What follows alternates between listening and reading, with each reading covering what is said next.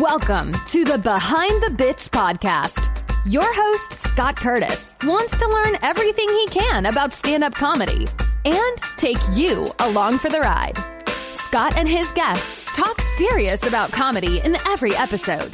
Behind the Bits will uncover knowledge from different perspectives on subjects such as writing and performing stand-up comedy, as well as booking shows and the comedy life. If you're thinking about becoming a stand-up comic, already in the comic game, or a comedy nerd, Behind the Bits is the show for you. Now, let's get Behind the Bits.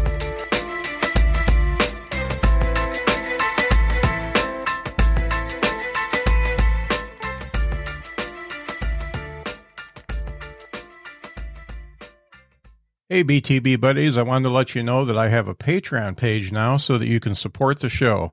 Check out patreon.com/BTBPC and check out the cool stuff you can get for as little as $2 per month. You can also find the link in the show notes. Thanks, as always, for listening. Hi there, BTB buddies. It's Scott, your host. I hope you're enjoying the Behind the Bits podcast because I sure enjoy putting it out there. As a podcast addict, I'm always looking for new podcasts to listen to different perspectives on comedy. I always like to find those independent podcasts that aren't hosted by the big name celebrities. You know, the ones where the host is actually doing it for the passion of their subject. I found a good one in Stand Up Reviews. That's the name of the podcast, Stand Up Reviews. Ben Guest is the host, and the podcast consists of him reviewing stand-up comedy specials. He's reviewed specials by Kevin Hart, Ricky Gervais, and Dave Chappelle, just to name a few. I really like to hear Ben's point of view on stand-up reviews. I don't necessarily love all the specials that he reviews, but it's great to hear another opinion. Another great plus for this podcast is that it's not very long. You can listen to it on a quick car ride. All the episodes are about 15 minutes long, and they get right to the subject at hand. I listen to stand-up reviews on Spotify, but it's available on all the apps. Give it a listen and tell me what you think. Robert, thank you for being on the show. Thanks for having me, man. Thanks for having me. Appreciate it. Yeah, I've always been interested in you because you're an attorney and a comic. Mm-hmm. And the first question I wanted to ask you is, which came first? I was an attorney first. Okay. I got my law license in 2007. Yeah, November 2007. I started comedy on July 5th, 2012. So okay. Yep. Oh, so what gave you the impetus to become an attorney first? Well, I think I kind of always, when I was younger, I wanted to be an attorney, and then I kind of got sidetracked and tried some other things. I was in engineering school. I was an engineering major for a year and a half, and then I got my third report card. So then that was the end of that. And that I was like, what should I do? You know, and I always been interested in politics, so I got a political science degree. And right in the middle of that, I decided I wanted to go to law school, go back to the first thing I kind of wanted to do, you know. So that's kind of where that came from. Mm-hmm. Yeah. And what type of law do you practice? Now I practice basically administrative law. Okay. Yeah, I don't litigate. I used to litigate. I used to do litigation, but yeah, now I just administrative stuff. Mm-hmm. I don't have to go to court anymore. So yeah. That's not a bad thing. No, that's it. I appreciate that. That takes a certain type of person. Yeah, it does. Yeah. Not a good one either. Yeah.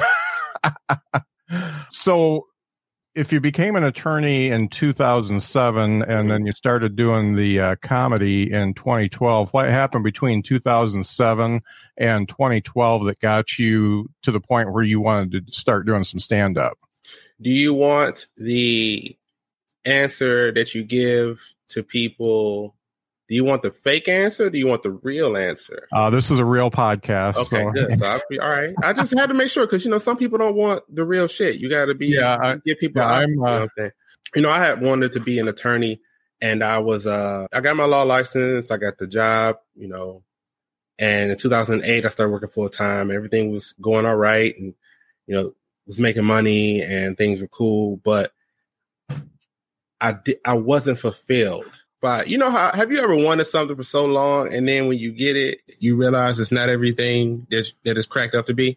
Yeah, several times in my life. Yeah. Right. Some people would call that a relationship. I got in this thing, and it wasn't what I thought it was going to be. It didn't give me what I thought I should get from it. Mm-hmm. And I got really depressed, you know. depression is something I struggled with kind of like my whole life. Okay. You know, so it came back really bad, like 2010. And, you know, I just wasn't in a really good place. So I started going to therapy. And my therapist was talking to me, and, you know, he sized me up pretty quick. He says, you know, you don't really have much by way of inspiration. Like, you just kind of going through the motions of your day-to-day life, not really giving a fuck about a lot of stuff. Mm-hmm. And he told me, he said, think back to the last time that you did something and you lost track of time. Because you got so wrapped up in something that you just couldn't, you know, you didn't eat, you didn't do whatever. So when I was in law school, my first year, there was this talent show that we put on, and they asked me to host it. And so I had to write jokes for that, you know, and it was a Saturday. Like, I blocked out, because, you know, you studying, like I was studying nonstop. You know, my first year I was studying law school. I blocked out a Saturday morning, and I was like, okay, I'm going to get up. I'm just working these jokes for a little bit, and then I'm going to get back to studying. And I sat down in my little dorm room, and I started at like maybe 10 o'clock in the morning. And by the time I looked up, it was 7. And I didn't realize that, obviously, I didn't realize time had gone that far, you know, and I had these pages. Most of the shit was garbage. It wasn't even funny, but I just wrote all this stuff, and that stuck out to me. And when I told him that, and we started talking about comedy, he told me, he says, look, I don't know about comedy. I don't even know if you would be good at it. But what I've noticed is a complete change in your demeanor. Everything about you has changed. And so you should probably give this a shot. Find a way to get more of this in your life. Now, prior to that, I'd always been a consumer of comedy. Like, I, you know, bought the albums, you know, went to comedy shows and stuff. But I never thought it was something that was for me, something that I could do. So that was early. I want to say, no, it was late 2011. And then, you know, life goes on. You know, I got books. I read books, watched stuff, and try to get a handle on it. And then, my first time going up was July 5th. It was at Dr. Grant's in Grand Rapids on a Thursday, July 5th, 2012. And so that's how I got into it. Thinking back to when you said you were a consumer of comedy, thinking back to that, who would you say were the top 3 that influenced you? Top 3? You can do 4 if you want. Yeah, I mean, everybody could go back and say Richard Pryor, because if it wasn't him, it was somebody that was influenced by him. Right. So, okay, he's one. There's this comedian named Franklin Ajay. I know him. Okay, yeah. I'm of that age, yeah. Right. So, you know, a lot of people, if you know him, you might know him from the movie Car Wash. Yeah. Right. But he was a very great stand-up comic in his own right. Yeah. Like, he's fabulous. He has a nickname, the Jazz Comedian. Yeah. Like, because of the riffing and all the stuff that he does. And I happened upon his comedy on accident. Like, it was just, I was over to my auntie's house. This was years ago. I was maybe 10, something like that. And he had this joke about wombats. And I don't know what the fuck. It was the funniest shit to me. Like, to this day, I can't even tell you what the joke is, but it just was hilarious. And I was like, this is crazy. I got to find this dude. So my dad got me a couple of his comedy tapes. And I listened to them. You remember back when you had cassette tapes? You could listen to the shit until you rub the film and the shit would stop. So that was it. I listened. And you couldn't see which side was side 1 and 2 from the ink coming off. And so he was a huge influence. Just interestingly enough, he was a law school student. Oh, really? Yeah. He went to NYU for 1 year, and then he dropped out to do comedy. So so he's an influence. And I would, if I had to pick a couple, Mom's Mabley would be another one. Okay. My dad loved her. My mom loved her. I grew up listening to her. And then if I had to pick somebody else, this is going to sound strange. It probably sounds strange, but Tommy Davidson. Oh, yeah. Yeah. Tommy Davidson. He had this special called Illin' in Philly. And it came out in the early 90s. And it was just, he was so animated. He's so crazy. And like, people look at the stuff that he's doing, and it seems like it's slapstick. but there's a real subversive kind of underlying message to a lot of the stuff that he says. If you go back and look at the stuff, he's talking about police brutality and racism and all this other stuff, but he's talking about it in his own way. Yeah. He was never somebody to come across as serious, like, oh, down with government type shit. Right. But you could tell that he had a very informed view on certain things. Mm-hmm. He just chose to dress it up and be kind of goofy with it. Mm-hmm. And then Dave Chappelle, obviously. Yeah. It's funny. Tommy Davidson was just, I'm working from home a lot, and I had the TV on upstairs. I don't have one downstairs. And I went upstairs, and he was on a daytime talk show at one point this week. I don't remember what day it was, but I saw him. I'm like, oh, yeah, Tommy Davidson. And it's been a while since I'd seen him. Mm-hmm. I mean, he has he's known, of course, for In Living Color and more of a comedic actor. Yeah. But he's a very, very solid stand-up. Yeah. I mean, even, he's still doing it to this day. So what I gather is somebody who does all the studying to take the bar exam and become an attorney and work in the administrative law, which is a lot of reading and stuff like that and being prepared. I would imagine that you probably spent that amount of effort and time in getting ready to do your first. Am I right about that? It was crazy. Yeah. Like, I like to read. I've always been somebody who liked to read stuff on how to do things. Yeah. I've never been much into trivia. I've always been more into what can I learn how to do? How can I learn how to do more things? And so when I started doing comedy, I took that same approach. Like I was looking for things to read about joke writing, about the kind of art of being a stand-up, the whole practice of it. And there's this book, and I've mentioned this book a million times to people. It's called Step by Step to Stand Up by Greg Dean. Okay. And it's a workbook. It's a joke book. It's, about this thick. That's one I've seen, but I haven't gotten yet. Yeah. And it's, couldn't be any more than 60 pages. Yeah. But that is the first, really the only book I've read about comedy more than once. I've read it front to back. My copy that I have somewhere around the house has notes in it. I bought the audio book because I was driving. When I was driving, I would listen to it. It's just a great book about how to write a joke. Before anything, you have to know how to write a joke. Like you have to know how to write. Like, I don't care what message, what your point of view is, what it is you're trying to talk about. You have to understand how to structure a joke.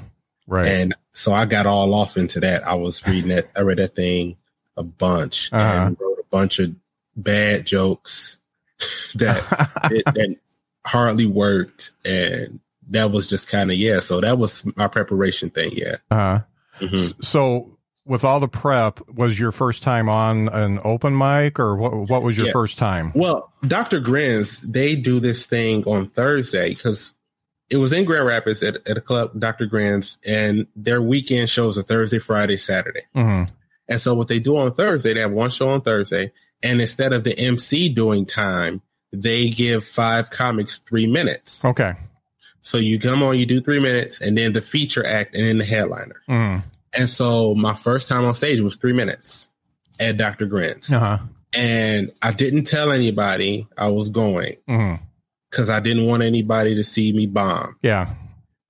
And also kind of to myself, I wanted to think like, I want to see if I can really do this. Like, I don't want people to be there just laughing because it's me. Yeah. So, I wanted to give it a shot, and it went relatively well, my first time. It was, it went all right. It's funny, I don't like to talk about my own stuff too much in an interview, but the last set I did was the comedy contest at Dr. Grins. Yeah. I think it was end of February. I was in the last of the first bunch, and and probably the best set I've done. And then nice, okay. Then we're locked in, so I've lost everything I did. So, do you record? Do you like audio record or video record? Just about every time now. Okay, and that one Garrett recorded for me. Yeah. Shout out to Garrett, man. Yeah. He's funny. He has this thing out called the Bullet Biter sessions. Have you heard that? Yeah, I actually pre-ordered it. Yeah. Oh man, yeah. That shit is dope. It's dope. It's a great concept. It's very funny and it's very informative. Well, and that's when I interviewed him a while back, and I talked about that being like a MC 101 thing. Absolutely. That every MC should listen to it before they do the MC thing. It's kind of a thing on public speaking, just the act of public speaking, corralling a crowd. Yeah. You know, there are lots of instances in your life, and it may not have anything to do with comedy, where you got to get the attention of a bunch of people and manage all these different attention spans and all this other type of shit. It's a really good, succinct way to watch somebody do that on the fly. Yeah. So yeah, it's very interesting. It's very well done. Yeah, I was totally blown away by it, and I pop it on in the car all the time, just because I love the first half where he's doing the MC stuff, and then he gets into the material stuff in the second half. But that first half is like, it's just a must listen for anybody who's going to be an MC. And the thing about comedy is, if you're good at being an MC, you get noticed by the headliner and you get to do other stuff. So if you do it well, then you get to move up in the world. So that's great. Yeah.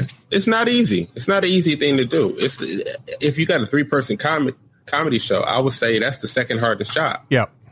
You know, the feature act that's the sweet spot. That's easy. Yeah. You just come on, do your shit, and then you get out the way. Yeah. Get out the way and let them deal with the rest of that foolishness. Right. Yeah. So at what age were you when you did that first 3-minute set? I was 29. So 29. So yeah. So I was old. I'm old. Like, and as far as comedy for starting. Right. Yeah. Yeah. Well, I started when I was 50, so I got you beat there. Oh, well, all right. You know. but after doing that 3 minutes, did you go home and say, okay, this is something I want to do? Did it scare you? How did you react to that? Yeah. After I got off stage, after that, I say, yeah, I'm going to be doing this for a while. I'm going to try to do this. And it wasn't even like I'm going to get rich or famous or be even a headlining comic. It's like, this is a good way for me to spend my time here. You know, so that's the way I looked at it was, okay, this is something that I can do with my time that's productive, that's constructive, that is artistic, but it's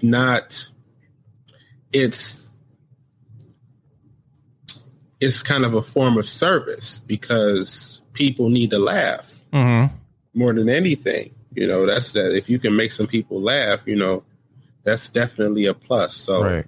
And it doesn't have to be all consuming if you don't want it to be. Right. You get to choose what level you want to be. Well, you don't get to choose to have a Netflix special or something like that, but like, you have to work for it. Yeah. But if you want to, stay regional or stay local or whatever, you can make that choice, and that's totally fine. And it's funny, your story is so similar to mine because, I've had depression all my life, and I've had different ups and downs with it. And, when I turned 50, I was like, I've been with the same company for 15 years. I like what I do. I like the company, but man, I'm in a rut and I've got to do something with my creativity. And I started doing that, and that totally changed the game for me.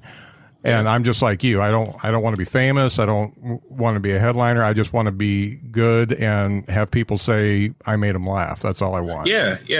I mean, when it comes to like headline, like I would say like maybe 20% of what I do now, maybe 25% of what I do now is headliner work. The rest of it is feature work. It's like, unless it's open mics, then, I'm doing lots of those, working on jokes. But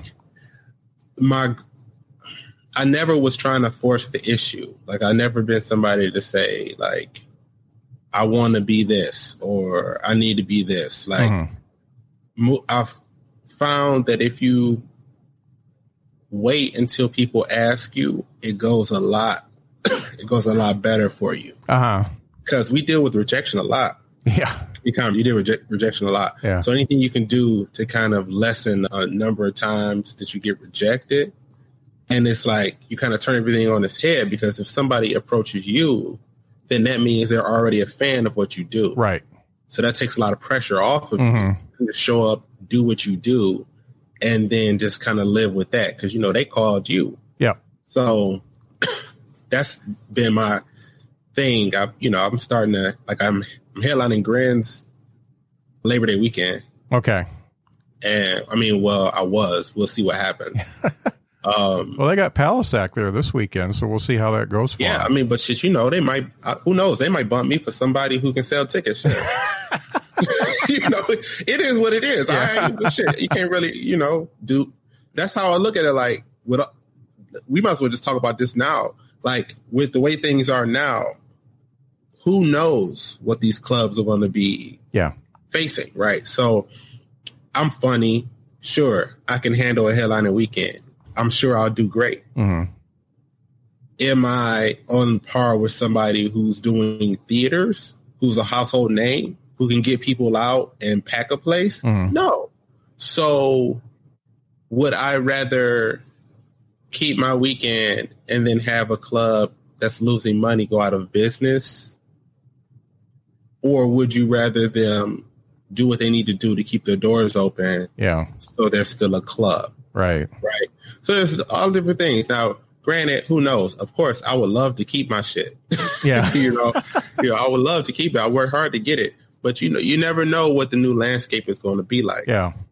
So. And Dr. Grins is kind of a special place as far as comedy clubs go. I've been, in clubs from there all the way down to Alabama, and there's something about that club. It reminds me a little bit of the Comedy Attic in Bloomington. It's kind of special. They really seem to appreciate comedy as an art form there, and they expect the patrons to act like it, and I like that. Yeah, you definitely want to play places that police the room. There's one of my there are a lot of clubs I like Dr. Grins, Ann Arbor Comedy Showcase. If you've ever been there, that's a great room. I haven't seen that one. Mark Ridley's, they policed the room very well. Like I had my headliner weekend there, I had an incident with a guy, and it didn't go where everybody thought it was going to go. Like the guy said he would fight me, and I said, okay, well I'll be off work soon. Like I clock out, I'll be off work soon, and I'll be outside. But he wasn't there. But they got him up out of there. You know what I'm saying? They don't play that. Comedy on State in Madison, Wisconsin is a great comedy club. I've been there a bunch. Okay. That place is fucking just wow. Yeah. Fucking dope. So yeah, we got some pretty good ones. We got some pretty good ones in the Midwest. Yeah. Yeah. So you do this open mic and you decide you're going to do it. What's the next step for you? Did you keep doing the open mics for a while, or how did that work? Well, I got lucky. I was very fortunate to come along and do comedy in the town that I did it at the time that I did it. So that was July. And then I did Joey's, which is now closed. I did Ridley's open mic. And I did a couple of other things. I did Sunday Night Funnies. I did a couple of other things. And then Labor Day, that Labor Day, that was the first time I did Max Monday Comedy Night. And that was the first time I was on the show. And I was around when that was kind of starting. And, they had stage time. There was nobody there, it was comics and no crowd, like, 3 or 4 friends of the comics, local people that show up every week. And I just kind of kept showing up every Monday. I was there every Monday. And then we switched it to a weekly show where we have regular people and then a rotating cast of people. So I just happened to walk right into that. I just happened to be in the right place at the right time. And so with that just kind of became a staple for me, someplace that I always could do stuff. And we had a club back then called Connections Comedy Club in Lansing. And, it went out of they went out of business, I want to say in 2015, like 2015, something like that. Okay. I could be wrong. It was about that time, I think. Maybe it was 2014. Mm-hmm. So they went out of business. But at the time, it was still going. You know, so I did the open mic there. I got my first MC weekend there. And yeah, I mean, I just did open mics everywhere, anywhere that they would have me. Anywhere, you know, I just kept going. Like after July, I want to say when I hit like August, when I hit like September, I was going up like 4 nights a week. Okay. 5 nights a week sometimes. That's and a I lot. had kind of been pretty, that was it. That was just my thing. That was what I did. Like all the other shit. I used to play the guitar. I used to do a bunch of shit. Yeah. All that shit just stopped. And that was my thing. So I kind of, when I started, I just kind of jumped into it, you know, because the way I was thinking, you know, I got started at 29.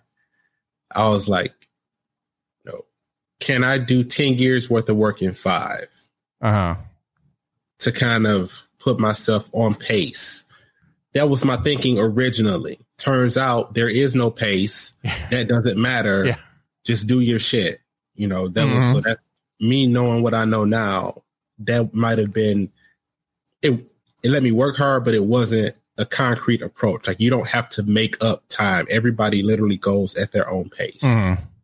So that's the open mics. And then when people asked me to do stuff, I showed up and did the best I could. Yeah. So as much as you were going up, as far as materials concerned, did you like write every day and have new stuff going? Did you get into a kind of a system where you're writing all the time, or how did that work for you? Yeah, I'm kind of a weirdo when it comes to like my life isn't organized. But when it came to comedy, I was pretty organized and pretty like, I don't know, meticulous in my you know, work.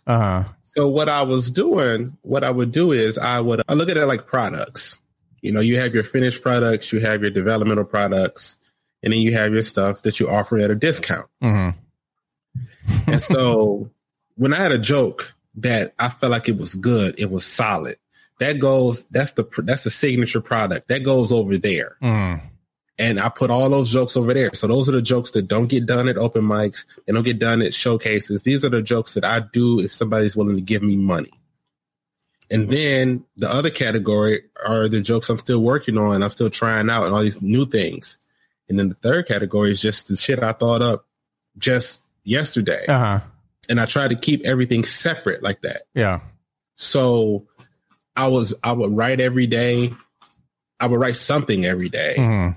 But it wasn't like I was making it a point to write every day. It's just I had all these ideas and I had to get them down and get them on paper somewhere. So, yeah, I mean, I just kept writing. So, yeah. That's a really good analogy. The 3 different types of joke. That's great. Yeah. When you start moving up, like, okay, so like when you feature, like when I first started featuring, that's like my discount product. You have to do that because it's a new thing. You have to do that maybe at a rate that's lower than what you would do if you're emceeing. If you've been emceeing for a while, you got that down pat. Yeah. Don't let anybody lowball you on that price. That's your signature product. Like, no, you got to pay me X. That's what I do for this. Yeah. If it's feature act, okay, I'm not as experienced. I'm willing to take a little bit less to get that experience. But then when you get that together, then it's no discounts for that. Yeah.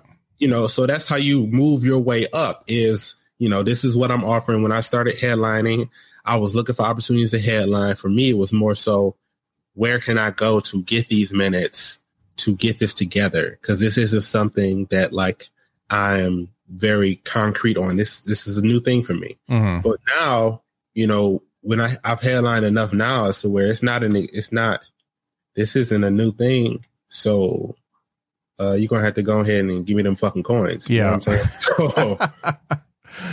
So That's funny. I talked with Matt Brown last night when we were talking, and that's one thing that comics have a hard time with is understanding what they're worth.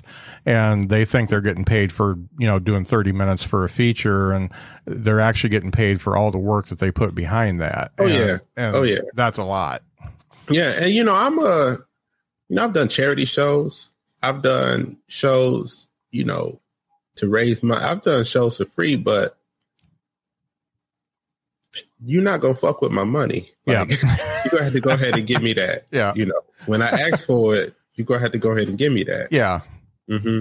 And I think that's one benefit of being a little bit older when you start out, because you've had to fight for money before. And I've done that so many times in my life, I've been in sales for a long time. So commissions and stuff like that. So you have to, you used to people trying to get you. Yeah. Yeah. So you're always negotiating, and you're always in a fight, and you're always on the offensive if you want to make any money at it. And that's a good style for a comic. Yeah. I mean, there's a certain thing that comes with it. Your product should speak for itself. Mm-hmm. So when you pick up the phone and call me, when you email me, you already know what you're going to get, because I've been doing it. Mm-hmm. You can count on certain things. So, whatever it is that I do, that's a given. That's, I'm pretty reliable with that. So I lead with that. Yeah. I'm not going to sit and try to talk nobody into paying me. I'm not going to say you should do this. You should do. No, you already know what it is when you fuck with me. Uh-huh. So when you pick up the phone and call me, have my money ready. Yeah. You know what I mean? Give me my money. Yeah. But you do that just from working and just putting the work in and just trying to, if you work on getting good, work on getting as good as you can. The more you put into that, the more you put into getting good and proficient, the less you should have to do on the other end. Right. When it comes time to get paid. Because people will know. Right. And the stance of you better have my money is much better than, do I get paid for this? Yeah. Yeah, it's funny. I've done a few showcases here in South Bend, and the reason why I did them is because I wanted the comics who were working around here to understand what it's like to get paid. So, they didn't get paid much, but I charged $5 a the door, and I said, I'm going to split it between y'all. And every time I paid them, they were like, I didn't know I got paid. And even though I told them up front, and they said, well, I didn't expect that. And I'm like, you need to expect that, because you came out here and worked. Hold on, time. I want to say something real quick. Any show where they taking money at the door, if they don't give you some money, hit them in the head with a sack of fucking nickels. That shit is theft. Yep. Don't be charging at the door, taking money and not paying the motherfuckers who doing the work. Give up the money. Yep. I agree. That's 100% with me. I totally agree with that. So as you're coming up in Michigan, I've just noticed that a lot of the Michigan comics seems to be a really good group of people. Did you get in with some people that kind of helped you along? Oh, absolutely. Absolutely. I mean, like I say, again, I was fortunate to start in Lansing, Michigan when I started, because there just happened to be a group of people doing comedy at that time that I gelled with very quickly. Uh-huh. Pat Sievert is one of my best friends. Dan Curry is one of my best friends. And then it was Jason Carlin and Mark Roebuck. Mark is in Arizona now. And Jason's still here, but Jason doesn't do comedy as much. Mm. But the five of us were just around. Yeah. And we just kind of gelled, and then, the people in Michigan, the comedy scene in Michigan is pretty supportive. Yeah. It's not as cutthroat as some other places, that you hear stories about people backbiting and sabotaging, that type of shit. That hasn't been my experience. You're going to have shitheads wherever you go. There's always be shitheads, but for the most part, people in Michigan have been pretty supportive, you know, and welcoming. Pat's album came out, I think, right after Garrett's. I think it was maybe a month later because I pre-ordered his too, and his is great. Yeah, dope, man. I was there. I was there when it was happening, and I was like, man, this is gonna be the shit. I already knew. I was telling people, I was like, man, y'all need to get y'all asses down here. He down here putting in that work, and it turned out great. One thing, as somebody who understands depression, and I don't like to harp on things, but as you started doing this and you'd been doing it for a few years, did you notice depression creeping back just because you were kind of in a grind and you were doing the same thing? Well, you know, when you have depression, you have it. Yeah. You know what I'm saying? It's something that you have to manage your whole life. So it's like, the best you can do is understand coping mechanisms and go to do counseling and take medication and all that type of stuff. But you're never going to get rid of this. It's going to be with you. So it'll just take different forms. It'll come to you at different times. If you're not sleeping well, if you have other stress in your life, if things aren't going, it's going to always be there. You know, it's a chronic thing. So it would, when you get worn down, like there was a month, I want to say maybe 2016, something like that. I think I did like 35, 36 shows in a month. Wow. Because I had a couple club weekends. And then there was a span where I did 20 some odd days of shows straight, you know, and I just ran myself down. And it was fine in the middle of it when I was doing it. Yeah. But when I got tired, I just fell into like this huge funk. And I was just, it was pretty bad, you know, it was pretty bad. So, you know, it will creep back on. It will creep back in, you know, because, I mean, it's going to always be with you. So, yeah. Right. The good thing about it is when you're on stage, it all goes away. The hard part is when it's coming back and you get off the stage, you feel so much worse than you did before you got on. At least that's I don't know. Sometimes that's been my experience sometimes, but other times, like, I try to nip it in the bud. Like I know myself enough now that I can start to see warning signs. Yeah. And, you know, I try to cope. I try to be proactive. I don't want this thing to get on me and then I have to worry about getting it off my back. Yeah. Like if I realize that things are happening, I try to get ahead of them and stop them before they get too far. Yeah. You know, so but I understand your point. You know, I think it depends on what you try to do. You know, they say comedy shouldn't be therapy, but any artist is going to do art that, you know, that centers on their thoughts. So I don't know if you're a depressed person. I don't know how you don't go on stage and talk about that. Yeah. Somehow. I'm not saying you whine or just woe is me. People don't want to pay to see that shit. But you have to talk. If something's on your mind that much, you got to talk about it. Yeah. You know, and there's a common thread among comics. Most of them, 90% of them that I've talked to that I know, first of all, they're extremely intelligent.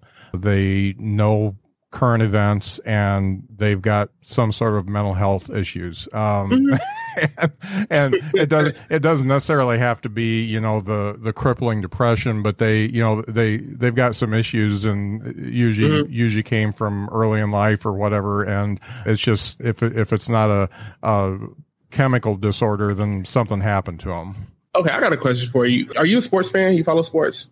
I hate sports. You hate sports? Oh, shit. With a passion. Okay. All right. Well, you know, all right. I don't know if you know this, but I know about sports. So okay, when it comes to baseball, most of the managers are catchers. And part of that is because they watch. Your job is to watch the game.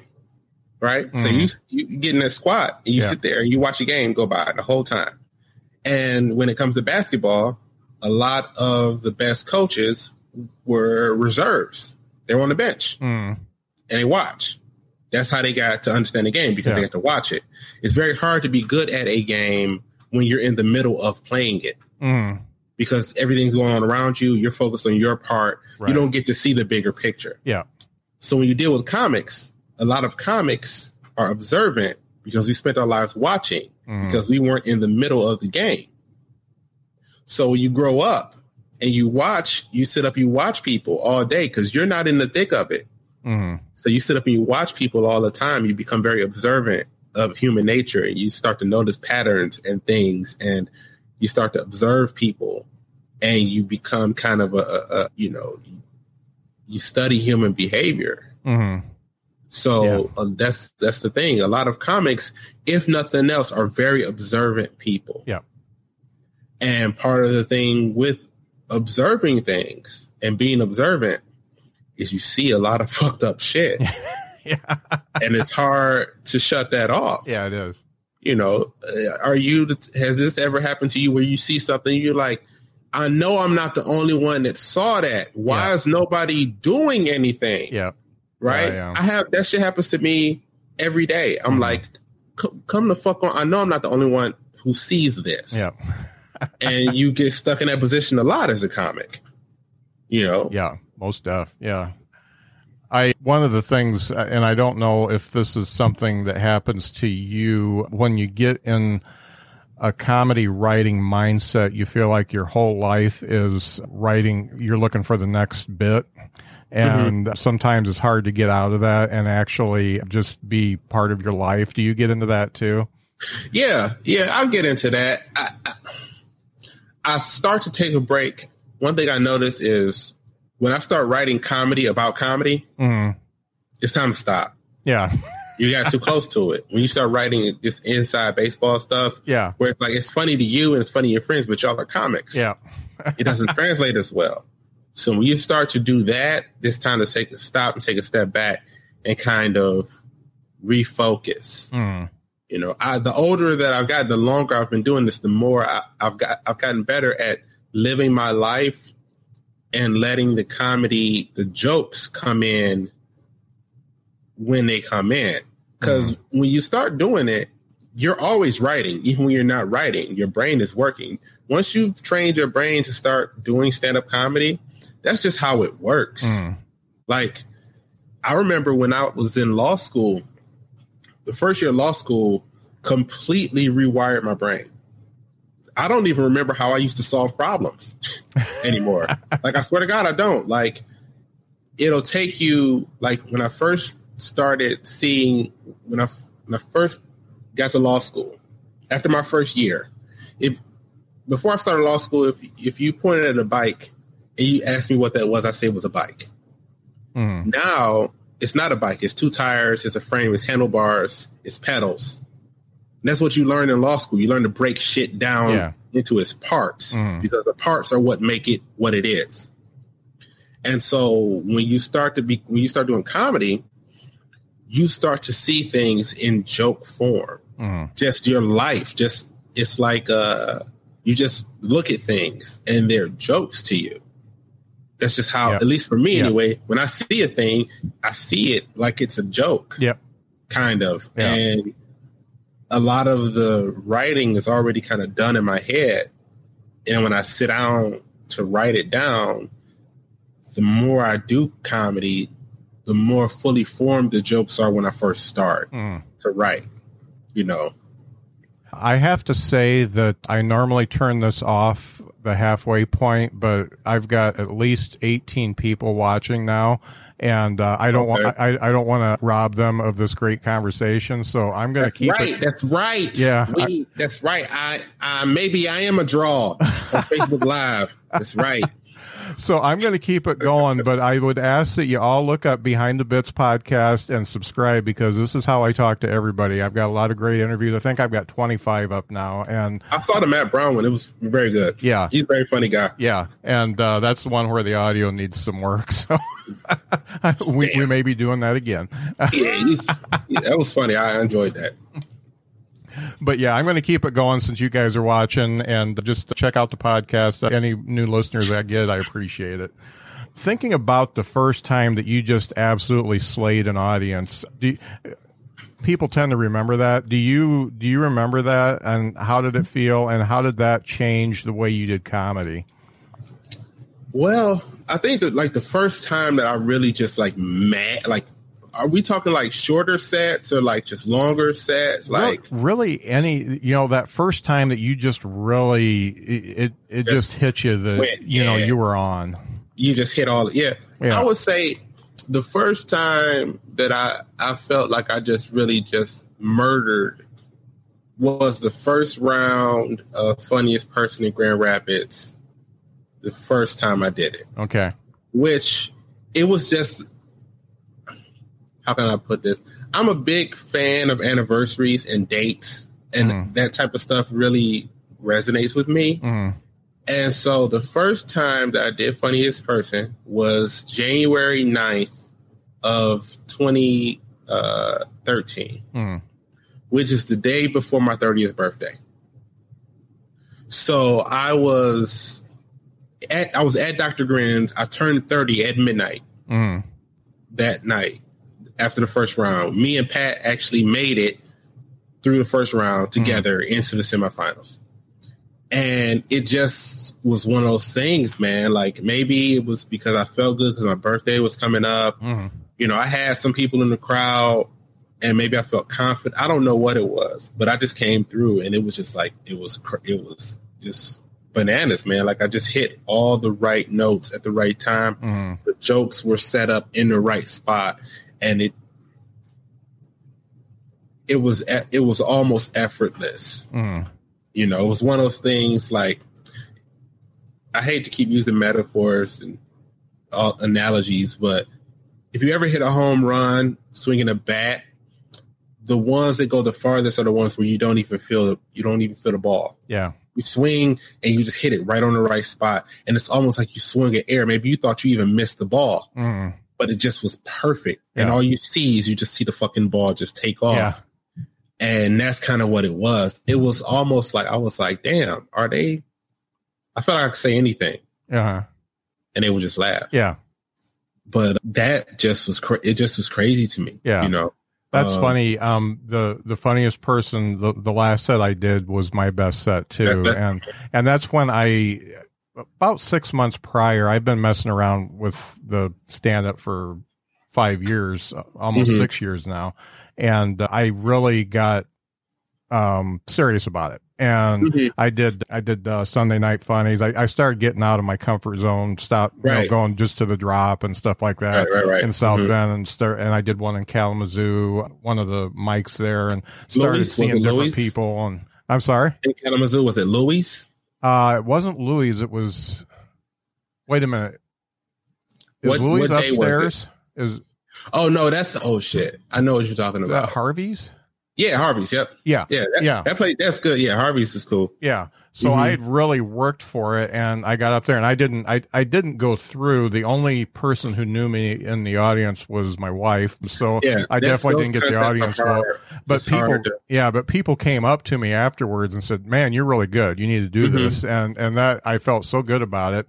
And of course it's recorded, and I went back and watched it, and I knew every mistake I made when I watched it. But then I remembered the way the audience responded, and I'm like, it's okay. You can make mistakes. They don't know you made them.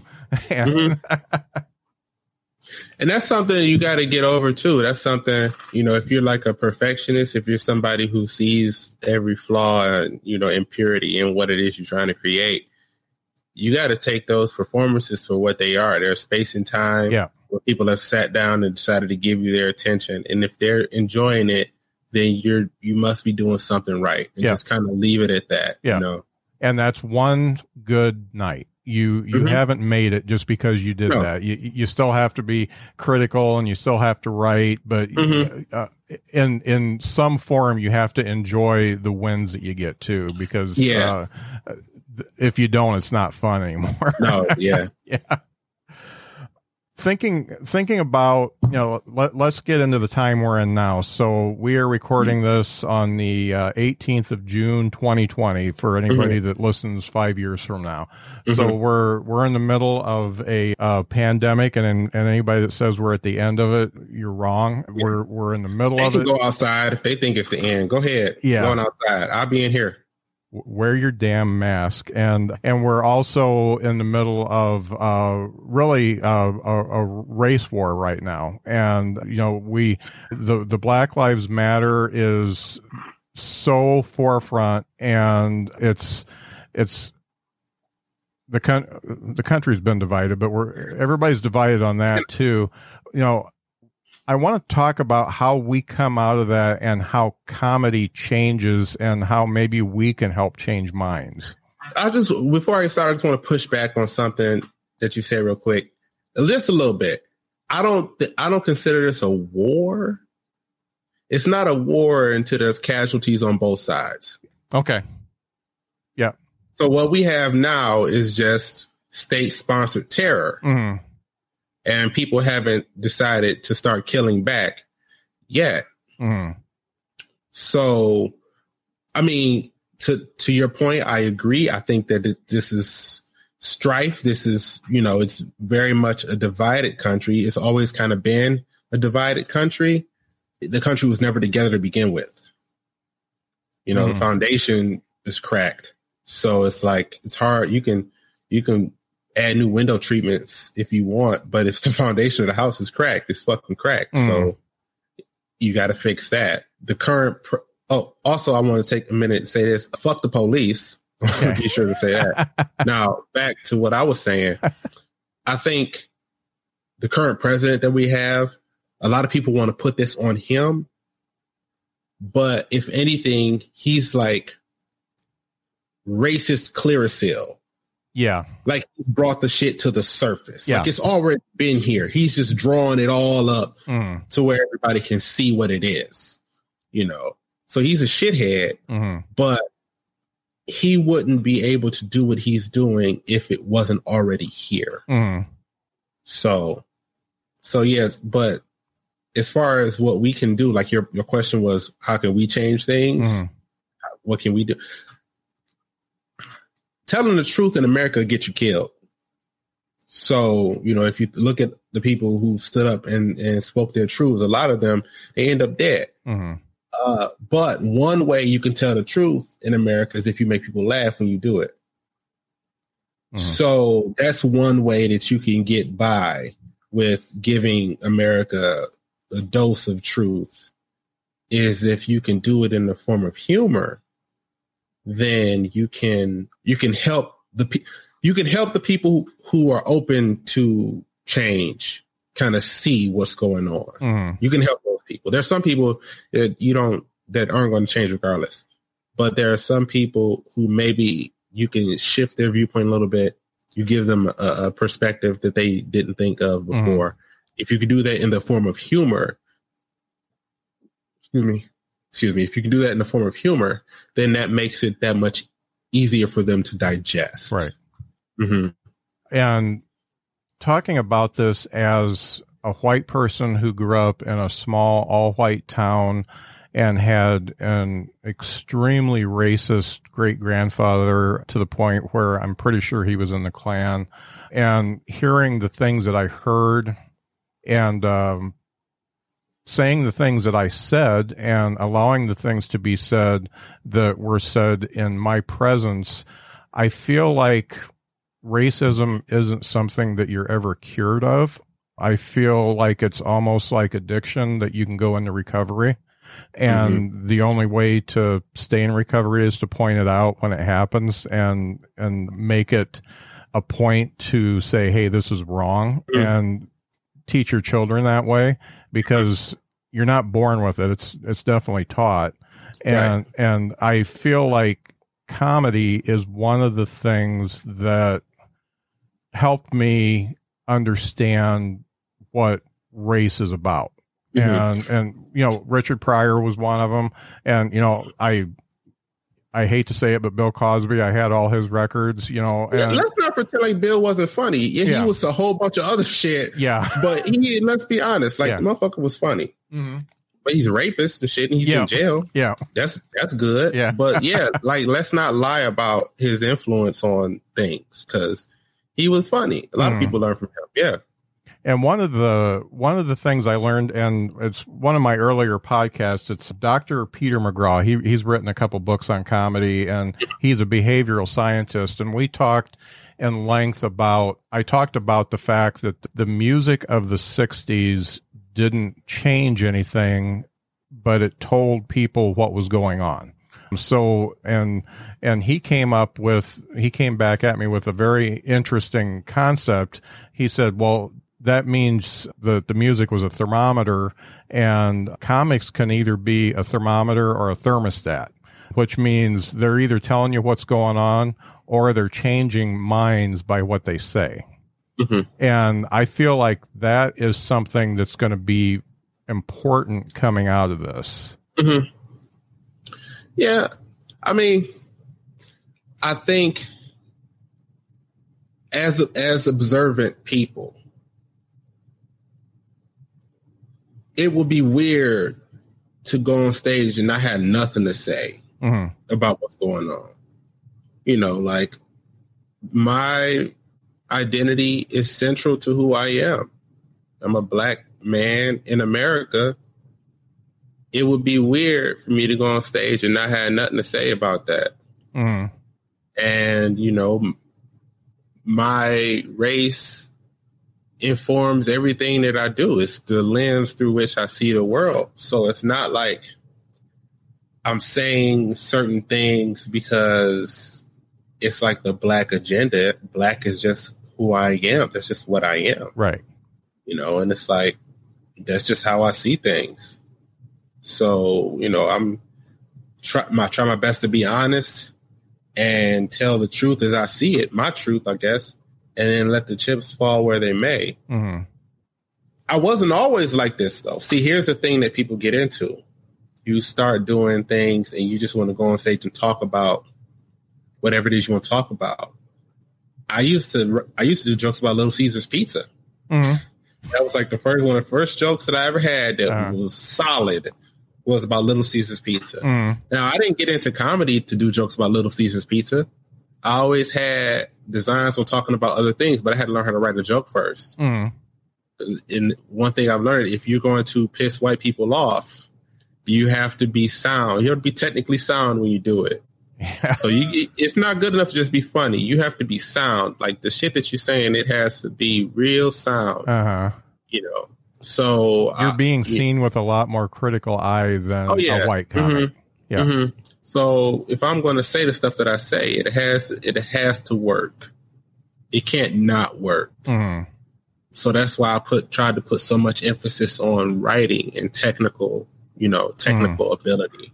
You know. So. And comics really, you kind of have to do the Little Caesars jokes to start out, to find out what a joke is about, and also what an audience is about.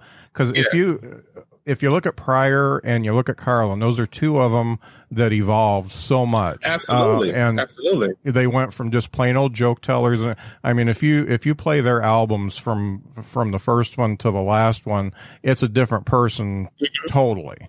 But that doesn't mean that they didn't have those sensibilities when they were doing the Little Caesars jokes of their type, but it means that they got to a point where they could do that. Well, I'll liken it to, again, here I go with these analogies. I'll liken it to being a doctor.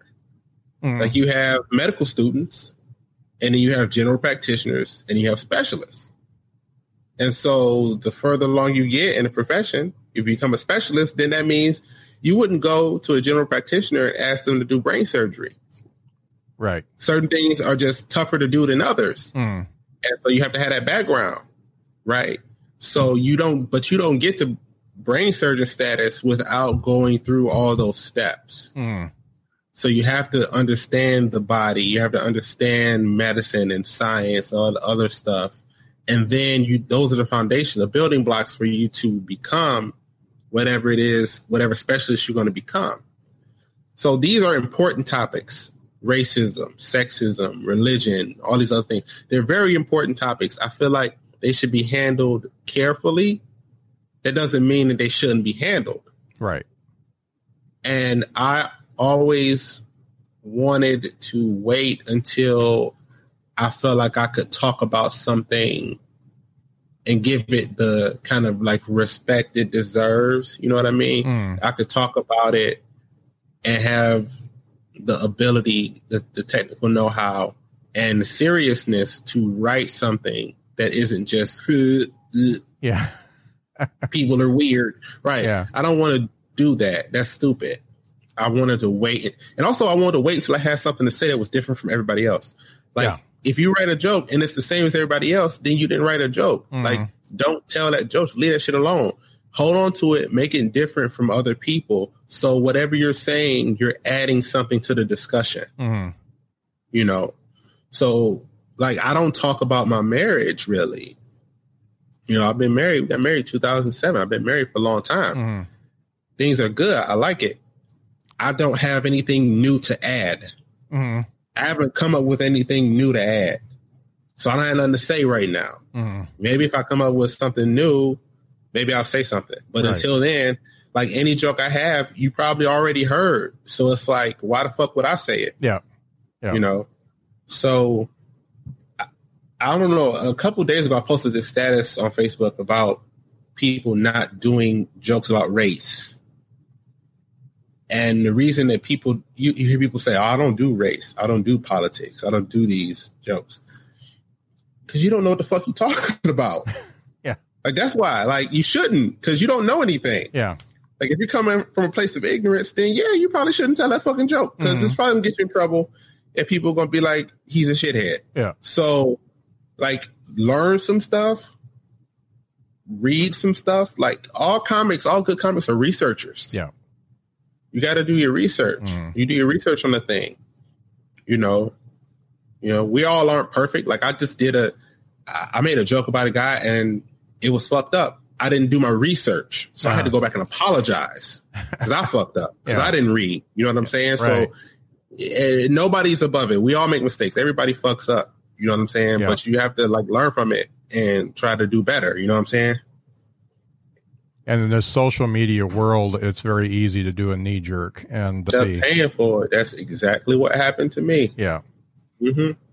I've done the same thing myself, and it, you know, it just you start looking at what's real and what you read, and it's two totally different things. You know what I've learned about social media is that people appreciate a good joke, even if it's late. Yeah. So sometimes something will happen and I'll wait a whole week before I say anything because I want to see if somebody else is going to say it. Yeah. So if a week goes by and nobody said it, then I'll say what I'm going to say. And I know that, like, okay, this is pretty unique. And then, you know, people still will think it's funny. Yeah. You know, so there's nothing wrong. Everybody is kind of in a rush to be first. Like, you can be first or you can be good. It's very rare that it'll be both. Right. A lot of times the first thing you think of is the first thing a lot of people will think of. And then y'all just got the same joke. Yeah. Yeah. If you follow Twitter, you do the keywords, you see the same thing written a couple and different people ways. Jack your shit too. Like, man, I'll see my jokes all over the internet. Like, people gank my shit, like, and we'll smooth put that shit up using the same words I used. Like, I don't know, y'all just stole my shit. Come on, man. I know you don't even talk like that. Well, nobody stole my shit, so I guess you don't know. You don't know if somebody stole your shit. The internet is a big place. The internet, it's a big place. People steal all the time. One of the things, I've watched a few of your sets, and you don't talk about your marriage, and it's funny because that's about all I talk about in my act, because we've been together 37 years, and that's been my life. Which is nothing wrong with that. Yeah. But you do talk about your parents, and you talk about your mom passing and things like that. That personal take that you do, and when I watch that one especially, it drew me in even though I wasn't in the audience. And I felt like that was just something that was, I made a connection with you even though I didn't know you yet. Oh, okay. Well, that's good. That's good to hear. Yesterday was my mom's birthday. Oh, wow. She would have been 65. Yeah. Yep. Yeah. And it's it's like I say, you got to write about what's on your mind. Yeah. Like the joke, I don't know if you're talking about the joke about her passing away. Yeah. That was the one. I wrote that the day she died, because it literally happened the day that happened. Yeah. So I wrote it that day, and then I took it and I did it at Max, and she died on Sunday. September 9th, she died on Sunday. And so I did it at Max the next day. Wow. And it just, you work on a joke, it grows, you change it, take this out, put this here, put that there. But yeah, that just kind of came to me, and I just wrote it down, kind of how it went down, and then just kind of made it funny. So did that help you with your grief at all?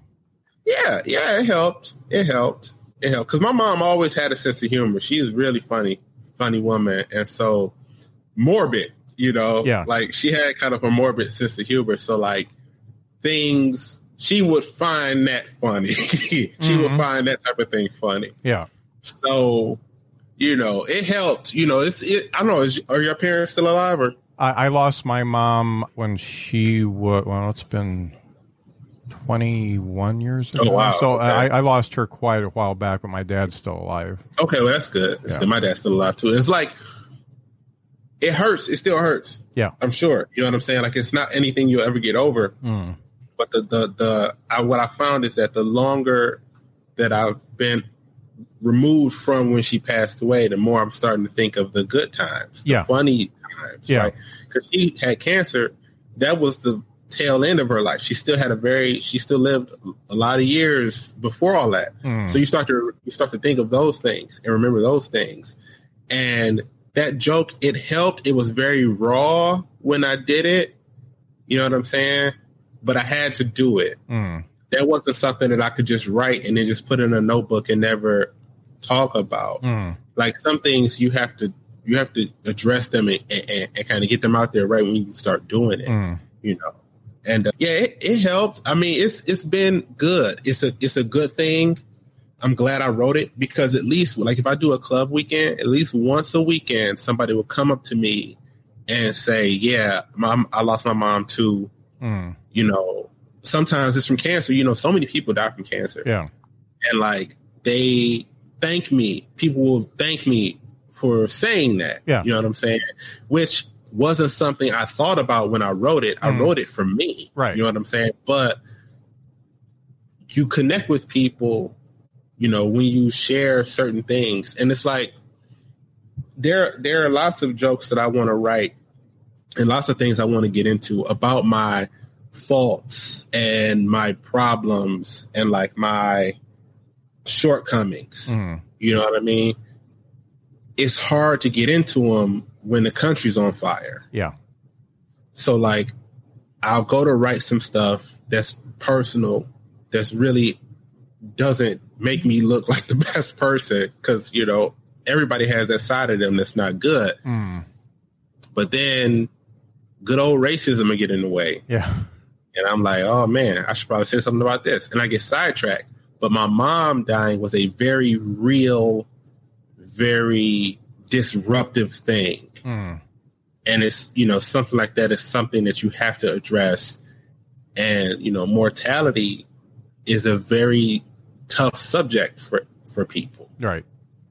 And so that was something I just had to do. I felt like I had to do it. Right. And I feel like, the guy that thanked you for it, because when I watched it, I felt the same way. And even though it's tough to do, people appreciate it when you do it right and make them laugh about it. Yeah. And vulnerability is something. It's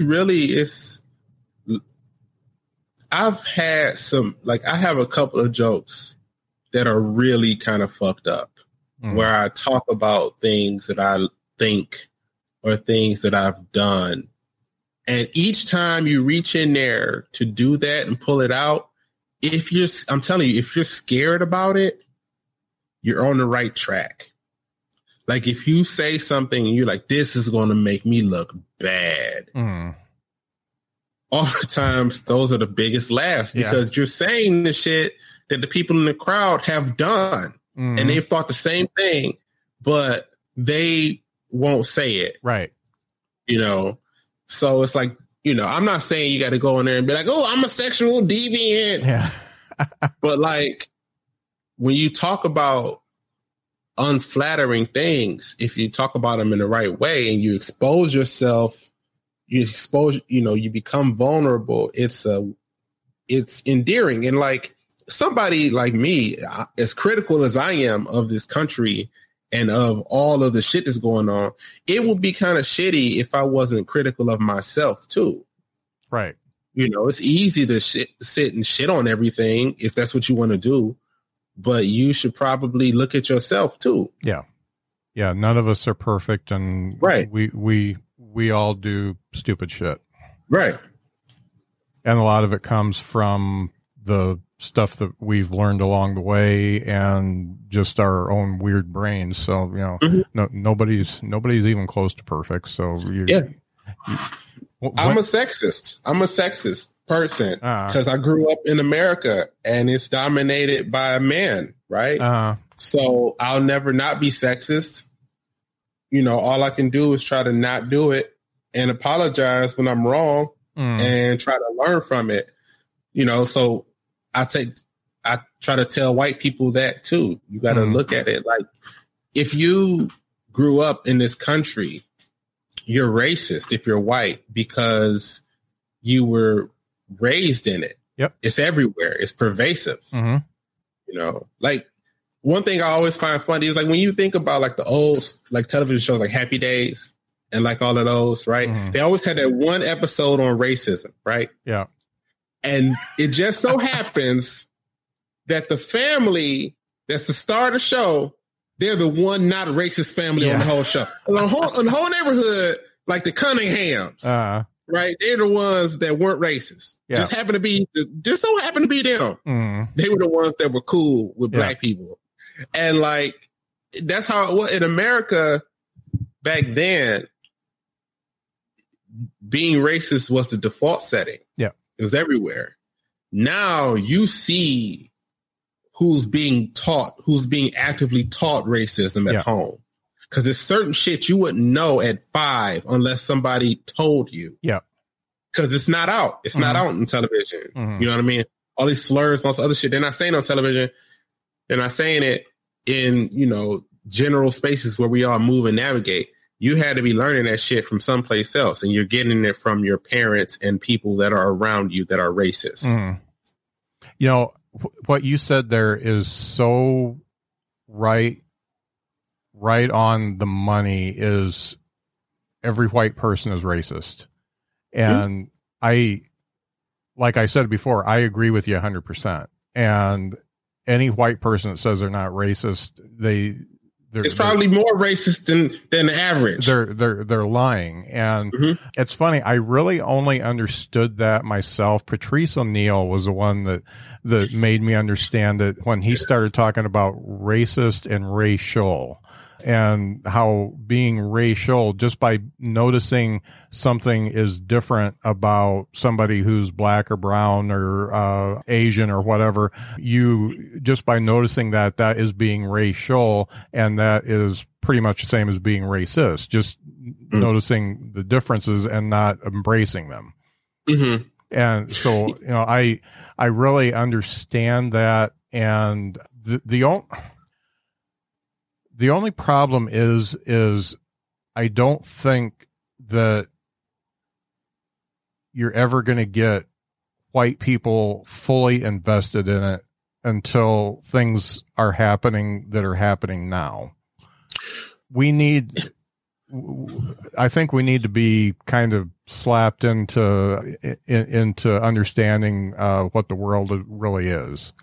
Well, okay, I'll put it like this. I think one of the things that gets lost in the shuffle is, what is equality? What does equality look like? Right. And so what do people want? Right. Because I think a lot of people don't understand what Black people want, by and large, what we want, like what we consider equality. So I'll put it to you like this. Give you an example. Let's say I call you up on the phone. I'm like, hey, Scott, I got a car. I'm going to give you a car. You can pick between two cars, right? Do you want the white car or do you want the black car? And I didn't tell you anything else. You would probably have more questions, right? Because it could be anything. The white car could be a Benz. The black car could be, I don't know, a broke down Kia with no engine. Yeah. Like, you need more information, right? Because the color isn't determinative. That just the sheer color isn't going to be enough for you to make your decision. It's just it's a descriptive thing. Right. It's not a determinative thing. However, if I called you on the phone and I said, I know that you're looking for a car and you submitted a loan application, would you want your loan application to be considered like a Black person or a white person? You know the answer to that, right? Yep. There you go. Then that's the difference, right? Yep. The difference is those two things. That's a determinative thing. It's not a descriptive thing. Like if I ask you if you want to be paid like a Black person or a white person, know what the answer is. If I ask you, do you want to be treated by the police like a Black person or a white person? You know what the answer is. So until that doesn't matter, we aren't equal. Right. So the minute that becomes a descriptive thing and not a determinative thing, we aren't equal. So that's what we're looking for. We're looking for the day that I can say that to you and you don't know what the fuck I'm talking about. Yeah. Like, what do you mean evaluated like a Black person or white person? What do you mean by that? Until we get to that point, then we're not equal. And it's not like people, want to frustrate and, like kind of muddy the waters. It's a very simple proposition. I just don't want to be held back. I'm not asking to be given anything because I'm Black. I'm just sick and fucking tired of it costing me every fucking thing. That's what I'm sick of. It shouldn't cost me. It costs me. Think about it like this. Think about all the money that Black people have paid in taxes to the police. Think about that. I pay my taxes just like any fucking body else. I don't get any protection from the police. If anything, they're the ones killing me. So imagine all the money I've given away to the police, and they would much rather shoot me in the fucking head than protect me. Think about the money that I've put into the school systems where they teach fucked up things about Black people. Like all of that, all the taxpayer, all of that shit. I've been giving my money since forever. As long as I held a job, I've been paying taxes. And I ain't been getting shit for it. Right.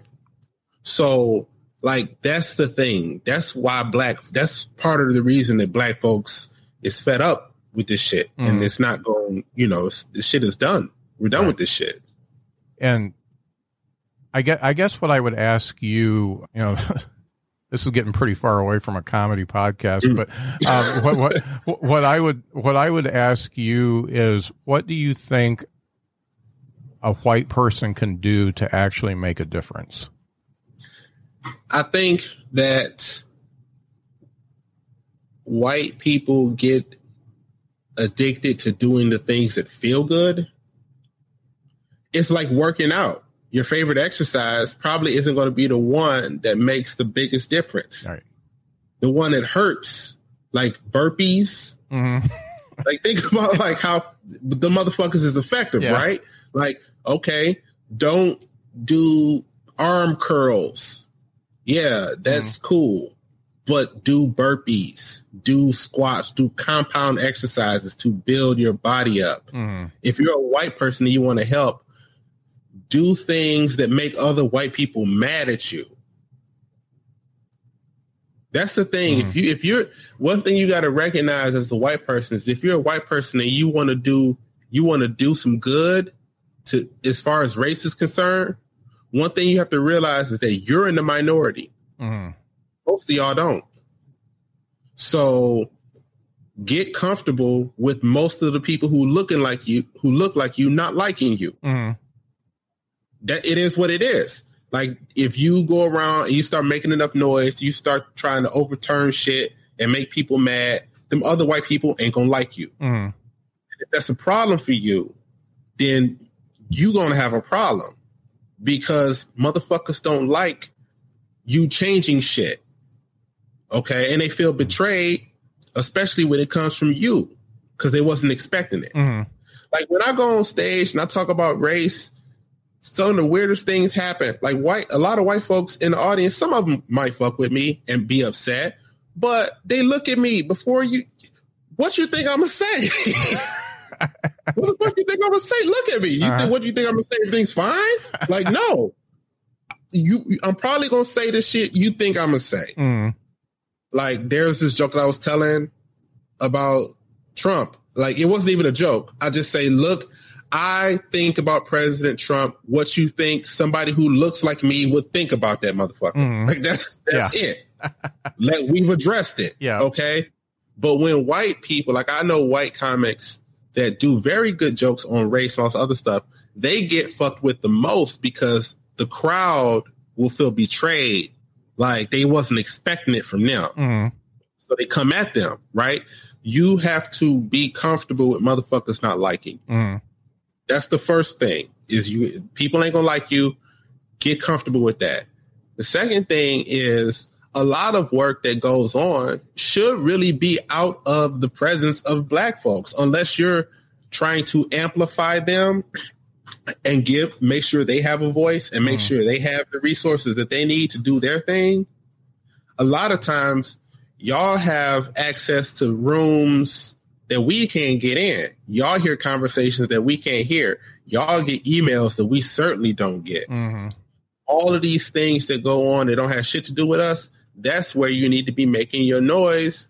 And shit, white people like snitching. Tell them somebody. Get the motherfuckers fired. Like if y'all like telling on motherfuckers all day. Y'all sit up telling people all day. If it's somebody at your job that's being racist, tell on them motherfuckers. Get them fired. That shit is dope. Yeah. Black people like that shit. I love to see motherfuckers get fired for doing that dumb shit. Like they post some shit like, oh, the blacks. And then like an hour later, you see the motherfuckers is like, they done backpedal like a motherfucker, right? Yeah, they try to keep that job. Fuck that. Get them fired. If it's people you know that ain't shit and they racist, tell on them. Snitch. Snitching is good. Yeah. In this instance. So like, but to make a long story short, like you have to be okay with people not liking you. Right. You have to get comfortable with that. If you call yourself an ally and white people like you too much, then you're not doing the shit right. They shouldn't like you because you're trying to take away the shit that they want to keep. So that's, I guess, it's hard. Like I can't tell people what to do because I don't know people's circumstances. Yeah. You know what I'm saying? I don't know what type of money you got. I don't know what type of field you're in. There isn't a like end all be. There isn't a panacea of, it's like it's not one specific thing I can tell anybody to do. Right. You know what I'm saying? So there's this one thing, I guess I posted this a while ago and people liked it. So I guess I'll repeat it. There's an analogy I use. I know another analogy. The way I think of it is like, you can be a shield, a sword, or a purse. Right. And so when I say that, what I mean is like, if you're a shield, you get in the way and protect people from harm. So you put yourself in the way of harm in order to shield the people that you're trying to help. You go out, if you're a sword, you go out and you attack. Okay. You strike things down. You fuck things up. You know what I mean? And if you're a purse, you have resources, you have money, you have time, you have all energy, you have all these things that you can give to a cause. Give those things. Give those things to the groups. Ask them how they can use you. If you have, let's say you have like a graphic design degree, or let's say you like knitting, like whatever it is that you like doing, see how you can do that to provide resources for these people that you want to help. You know what I mean? So yeah, so that's what I guess that's what I would say. Okay. That means I got work to do. Yeah, everybody do. Everybody do. Yeah. I mean, it's like, and everybody want to go out and protest. Like, not everybody should be out there protesting and fighting and shit. Some motherfuckers can't fight. Yeah. So, go out there and get your ass whooped just because it's the end thing to do. Take an ass whooping just because you want a picture for the gram, nigga. Don't do that. Like, contribute in your way. Like, we all have talents. We all have skills. We have things we're good at. Make use of those things, because the bad thing about the problem is also the good thing. The bad thing is there's a lot of work to be done. The good thing is there's a lot of ways you can help. You know what I mean? If there's so much that needs to be done, there's so many ways you can help. That's the way you can look at it. And it's more than just putting the Black Lives Matter frame on your Facebook picture. Yeah, I mean, that's cool or whatever, but what else you doing?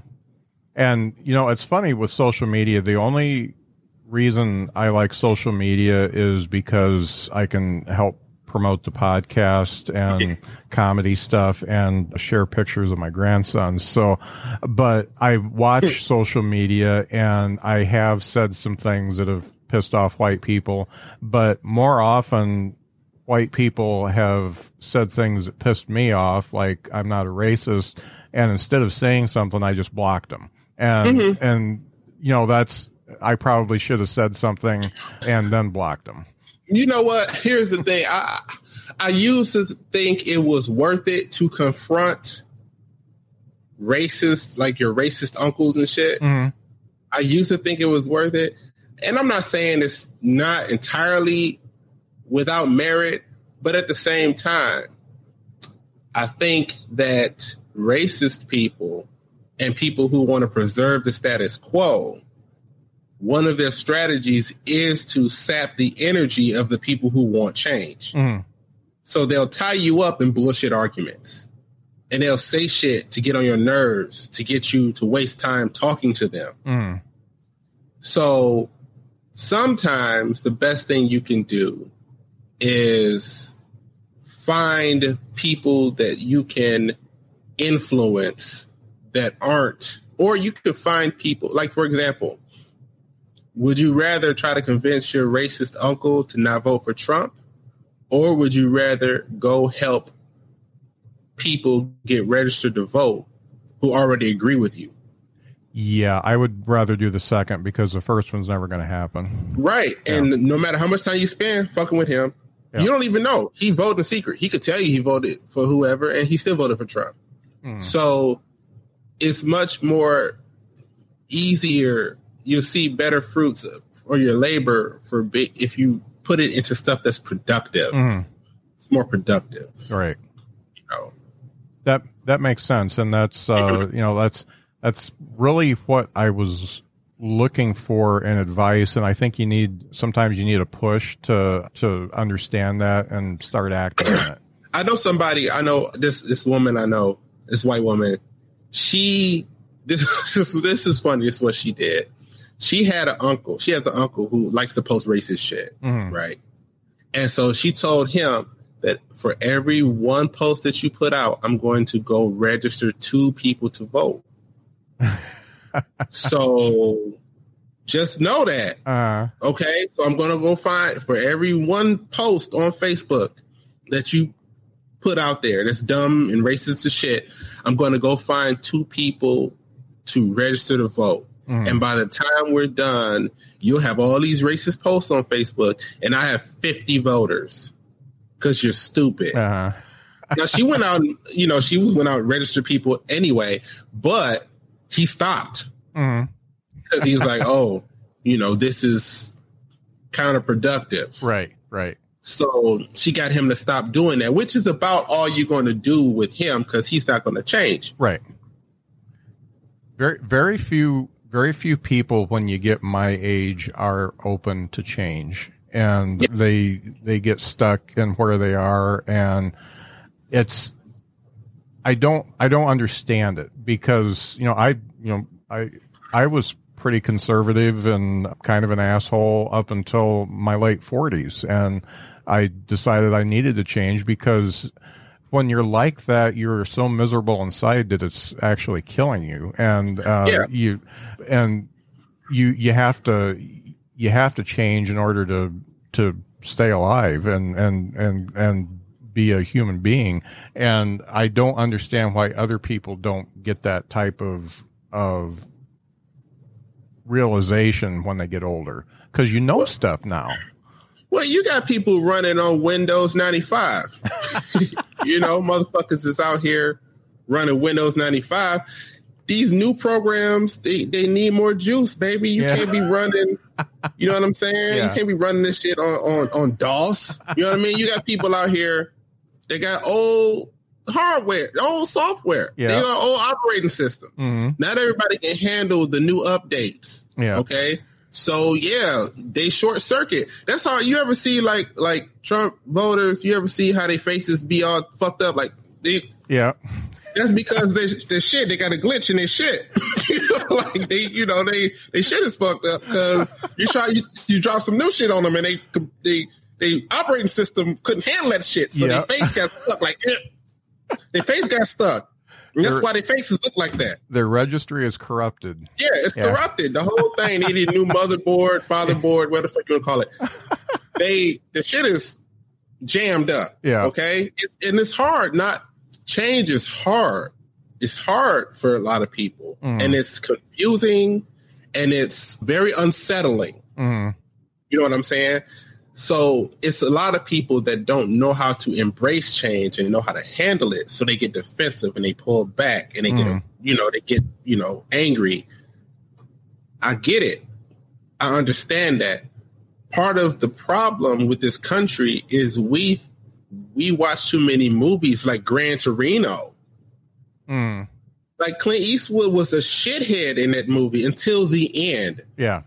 Those white guys are Clint Eastwood in Gran Torino, except there is no part. They just die. Like, that's how it happens. Mm. Like, we have this obsession with pulling everybody into the future with us. Mm-hmm. It doesn't happen. That's not how human existence has been. When the cavemen were going around and they were walking, if a motherfucker got a broke leg, they left them. Yeah. They left him right there, and they just kept walking forward, and that motherfucker died. Yeah.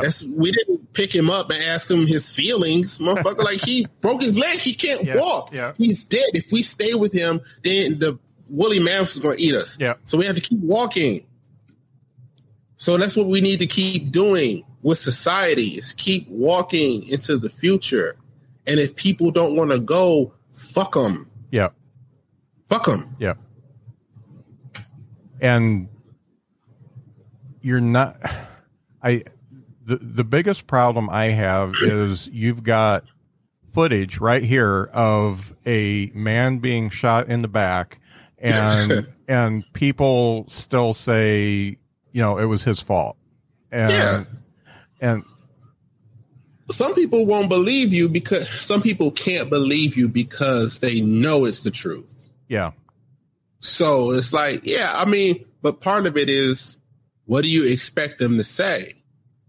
Because if you're 60, right, and you have believed that stuff your whole life, and then you admit that you're wrong, you're going to have a lot of other questions about how you've lived your whole life. Mm-hmm. It's too far for some people. It's a lot of self-examination that takes place with that type of thing. Got to question a lot of things that you thought before. A lot of decisions that you made are not going to look too good. So, a lot of people, they're not in the mood for that. And they're like, fuck it. They want to run the clock out. If you 70, and going to Perkins is your thing. You know what I'm saying? Like, you ain't got time to be dealing with black people. You like, fuck that. I just want to go to Perkins 3 more times and then I'm gonna die. Yeah. I don't care. Oh, that's great, man. We've been talking a long time. No, I just looked at the clock like, God damn. This has been really good, though. There's one question I ask everybody that I talk to, and this is getting totally back to the original subject. What 3 things do you know now that you wish you would have known when you started stand up?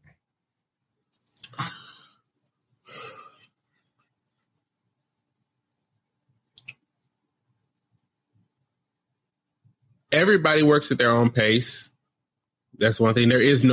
I guess this is one thing. There is no right way to get to where you want to go. Mm-hmm.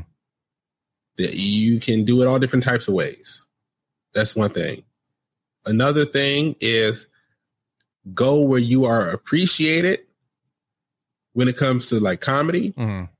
Go where people are appreciative of what you do and like what you do. There are too many. I mean, America has 370 million people, something like that. There are enough people in this country that will like what you do enough where you don't have to worry about eating again. Find those people, because those are going to be the people that make sure you have a career. Right. So go find those people. Don't worry about if everybody likes you, nobody will love you. Mm-hmm. Because for you to be honest and to really say some real shit, like it's going to be people that don't like what you're doing. And that's fine. That's fine. Not everybody's going to like you. You can't have everybody like you. Mm-hmm. So those 2 things, let me think. One more thing I wish I knew. It's okay to say no to shows. It's okay to say no to shows. It's okay to say no to paid shows. It's okay to say that you don't want to do a thing. Mm. Your time is valuable. Time is the most valuable thing we have. Yep. Like me and Bill Gates get the same hours in a day. Yep. Yeah, I mean, he got way more money than I do, but we all get 24 hours. Right. So your time is very valuable. Learn how to be more protective of your time and say no when you don't think that the thing is going to help you grow as a comic. Mm. You know, it's about growth. Like, don't get me wrong. Some gigs are just for the money. Yeah. You know, some things you do are just for the money. But if you can grow with everything that you're doing, it'll help flatten the learning curve. Mm. Because if you're getting something from everything you do, then you're growing on the fly and it'll help you develop a lot faster. Right. Right. That makes sense. Well, this has been a great talk. Yeah. Yeah. This has been fun, man. I learned some stuff. Me too. Shit. Learn some shit. You learn new shit all the time. Yeah. Yeah. I appreciate you being on, and I appreciate everybody watching, and I hope you all check out the Behind the Bits podcast, because I talk to everybody like this, kind of. We, at least in the comedy stuff. Not everybody comes on and says, the problem with white people is this. Yeah. Some of my favorite episodes are with people who aren't afraid to say what they feel. Stuart Huff was one of my one of the greatest, man. Yeah, I love him. Yeah, love him to death. So those are the ones that I really like to talk to, and I'm glad I got to talk to you tonight. Yeah, well, I'm glad. Thank you very much for having me on. This has been a lot of fun. Yeah.